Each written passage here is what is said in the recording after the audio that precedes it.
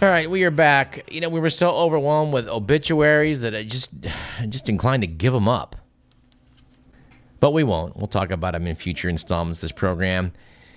It was with some sadness that I picked up the most recent issue of Vanity Fair and realized that, Dominic Dunn is never going to be in the magazine. It's a shame. He was a great writer. And regarding the passing of Ted Kennedy, all I want to say is there was a picture on the front pages of America's newspapers showing the president, the vice president at Ted's funeral, along with former President Clinton and the current Secretary of State. Between the two was George W. Bush, who in the photograph looked remarkably like Popeye the Sailor Man. Right about that moment where he kind of like scrunches down in the pipe and then starts punching. His lips are just in this, tight frown. He just looks as cartoonish as ever. And boy, I hope he's enjoying his retirement in Crawford, Texas. I hope he's enjoying it at least as much as the rest of us are. But talking about arrests, like we were a minute ago in second segment, I've been saving this article, again, from the Sacramento Bee. And no, we're not getting a kickback from the Bee for all this, by the way. Should be noted that the Bee is actually, at this point, through McClatchy, really holding its own and doing some good work when a lot of newspapers are folding everywhere. But it was an article on common crimes which showed a nice colored chart with a breakdown of assaults in Elk Grove. An article by Philip Reese noted that the FBI had recently announced that aggravated assaults in Elk Grove jumped 50% from 2007 to 2008, a trend police attribute to an increase in domestic violence. There was a nice graphic then showing a color-coded breakdown of number of assaults per 1,000 building. Some of the rural districts had less than 5, but some of the more central ones had more than 15. Anyway, regarding Elk Grove in general, a kind of sprawling semi-suburban area located south of Sacramento and demonstrating, well, no character whatsoever. I was thinking of a great New Yorker cartoon of many years back. The title on it was Urban Planning. It showed a couple of engineering types peering over an easel. One of them is critiquing the other guy's work, saying, "Oh, no. You've got the ghetto way too close to the shopping center." Which, for my mind, pretty much summed up urban planning. And speaking of plans that may not have worked out as well as some might have hoped, we have the UC Davis visit to Fresno last weekend to play the Fresno State Bulldogs.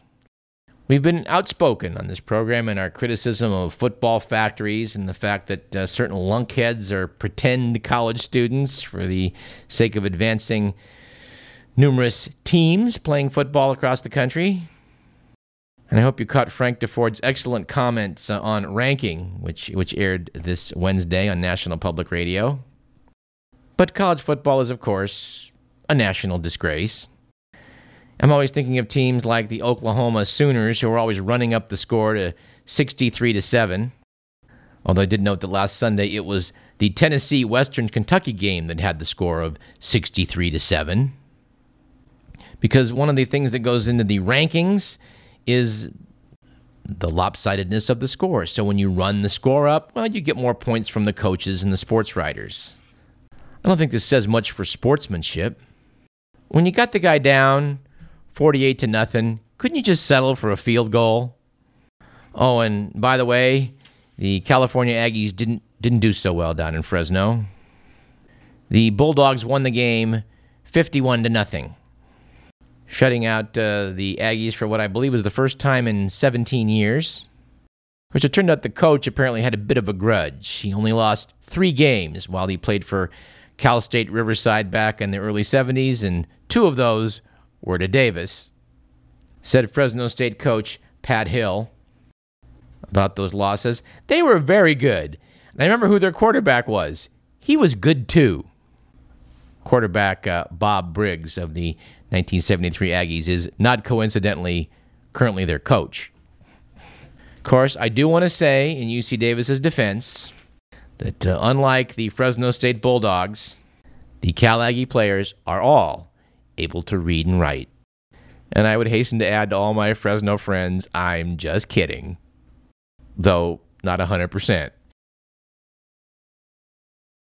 But, the pampered college football player is kind of a stereotype of American life. It's good to know that we're moving away from that in the 21st century. For example, this article in the sports page is about San Jose State linebacker Rhino Gonzalez. I guess he formerly played for Del Oro High School in Sacramento. It was noted that he got a relatively lenient sentence arrangement after he apparently punched somebody out not long ago.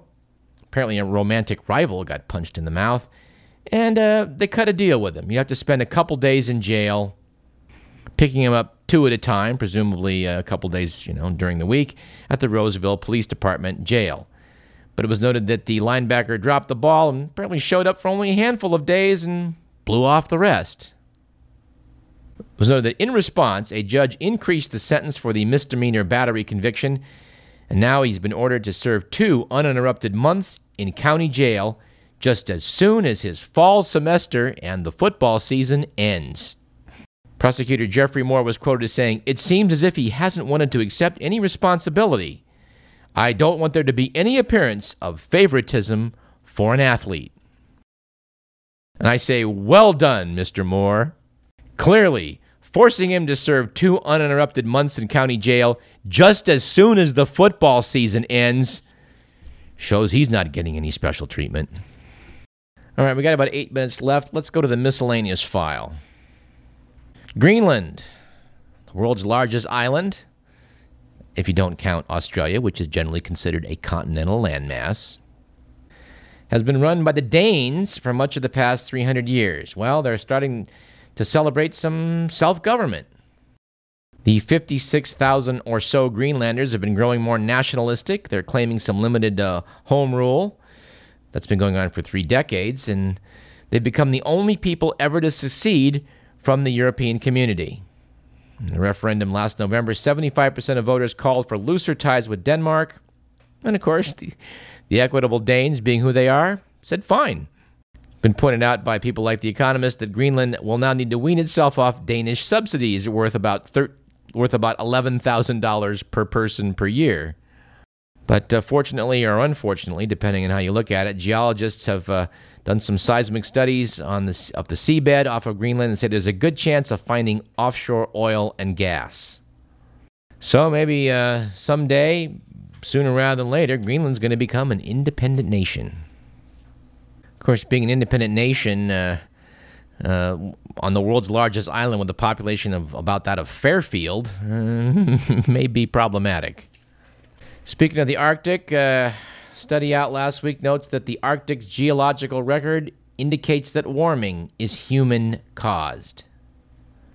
It was noted that based on the Earth's natural cycles of how the Earth's axis is tilted, it would have been expected that the Arctic should have gotten colder over the past 2,000 years. In fact, by rights, all things being equal, the Arctic should have fallen by about 1 degree Fahrenheit since the time of Jesus. Instead, the region has warmed 2.2 degrees since 1900 alone, and the decade from 1998 to 2008 was the warmest in 2 millennia. Said climatologist Daryl Kaufman of Northern Arizona University, not only was the last half-century the warmest of the last 2,000 years, but it reversed the long-term millennial-scale trend towards cooler temperatures. Might be a good time to quote from a letter we received last week from Larry, who listens to the show as he drives home from Woodland. Larry said that as an engineer, he enjoys our interviews and looks forward to science topics. Was intrigued by the cosmic ray cloud connection that we talked about on last week's show. In Googling the topic, he noted that he was surprised to find that this item was linked to the global warming question. One source at least said that the cosmic ray cloud connection was a credible scientific explanation for global warming. This correspondent has his profound doubts about that since, as I reconstructed anyway, we're at a solar minimum right now, which means more cosmic rays should get in, meaning more clouds, meaning it should be mitigating global warming. But Larry requests that we look at this again, and I think we shall. No one really expected that there'd be a cosmic ray, a global weather connection, and, when surprises like this arise in science, it often leads to some very interesting follow-up research. And we do try and be accurate and take a look at things in a balanced way on this show. And if you're going to be fair, and we try to be, you need to get your facts straight. So I really want to give a round of applause. I hate to say this, but to the Sacramento Bee for a column they ran called Fact Check, coming from factcheck.org. And we need a lot more of this out there in our news media, where statements that are made are just not taken at face value. In this case, the fact check examined the claim from a conservative group with Republican ties called the Independent Women's Forum, which is currently airing an ad that says 300,000 American women with breast cancer might have died if our health care were government-run like England's, citing the American Cancer Society as a source for the figure. The facts? A spokesman for the Cancer Society's advocacy arm says that figure is not reliable and adds, it's not one that we've ever cited. It's not one that we would ever cite. An epidemiologist with the Cancer Society said the way the figure was calculated was really faulty. They noted the key statistic here was the ad uses outdated survival rate statistics. More recent numbers show England's survival rate to be closing the gap with that of the U.S. Experts within the American Cancer Society and the National Cancer Institute say mortality rates provide a more accurate comparison, and the mortality rates for breast cancer for the two countries are similar. They went on to note that a false comparison inherent in all of this is the fact that nothing like England's system is being considered currently by either House of Congress. Conclusion, the ad's main thrust is a false appeal to women's fears. Bravo to the Bee and bravo to all agencies out there that will, do some fact-checking. We ran a comedy bit some time back on this program. We haven't done enough comedy here in a while, but we did one some time back about Rush Limbaugh's fact-checker. The humor being based on the fact that there is obviously no such person. In fact, if Rush Limbaugh decided to start relying upon fact-checking, he wouldn't have much of a show. Speaking of checking your data, we love this item from Afghanistan. Apparently in the Kandahar province in southern Afghanistan, the results from 66 polling sites were released a few days ago, and in 9 of them, a startling 100% of the votes went to Hamid Karzai. We believe these were the provinces where the votes were being counted by his brother, Jeb Karzai. Anyway, I feel sorry for Afghanistan, but I have to say, it does appear they're just not getting the hang of this democracy thing. And one hopes we don't plan to stick around, we meaning the U.S., for the next decade or two, while they get the hang of it. All right, we got about 3 minutes left, so let's do 2 quick items. Researchers at the University of Athens in Georgia have discovered that clams can clear water of the avian flu virus. Clams, of course, are filter feeders. They gain nourishment by filtering out water. And since ducks and waterfowl do spread flu all around the world, the fact that these, when you had viruses in the water and the clams filtered that water and took out the virus, well, I guess it's good news. Although it's sad to note for the purpose of the experiment, birds were fed clams exposed to the virus for 48 hours and they didn't get the flu.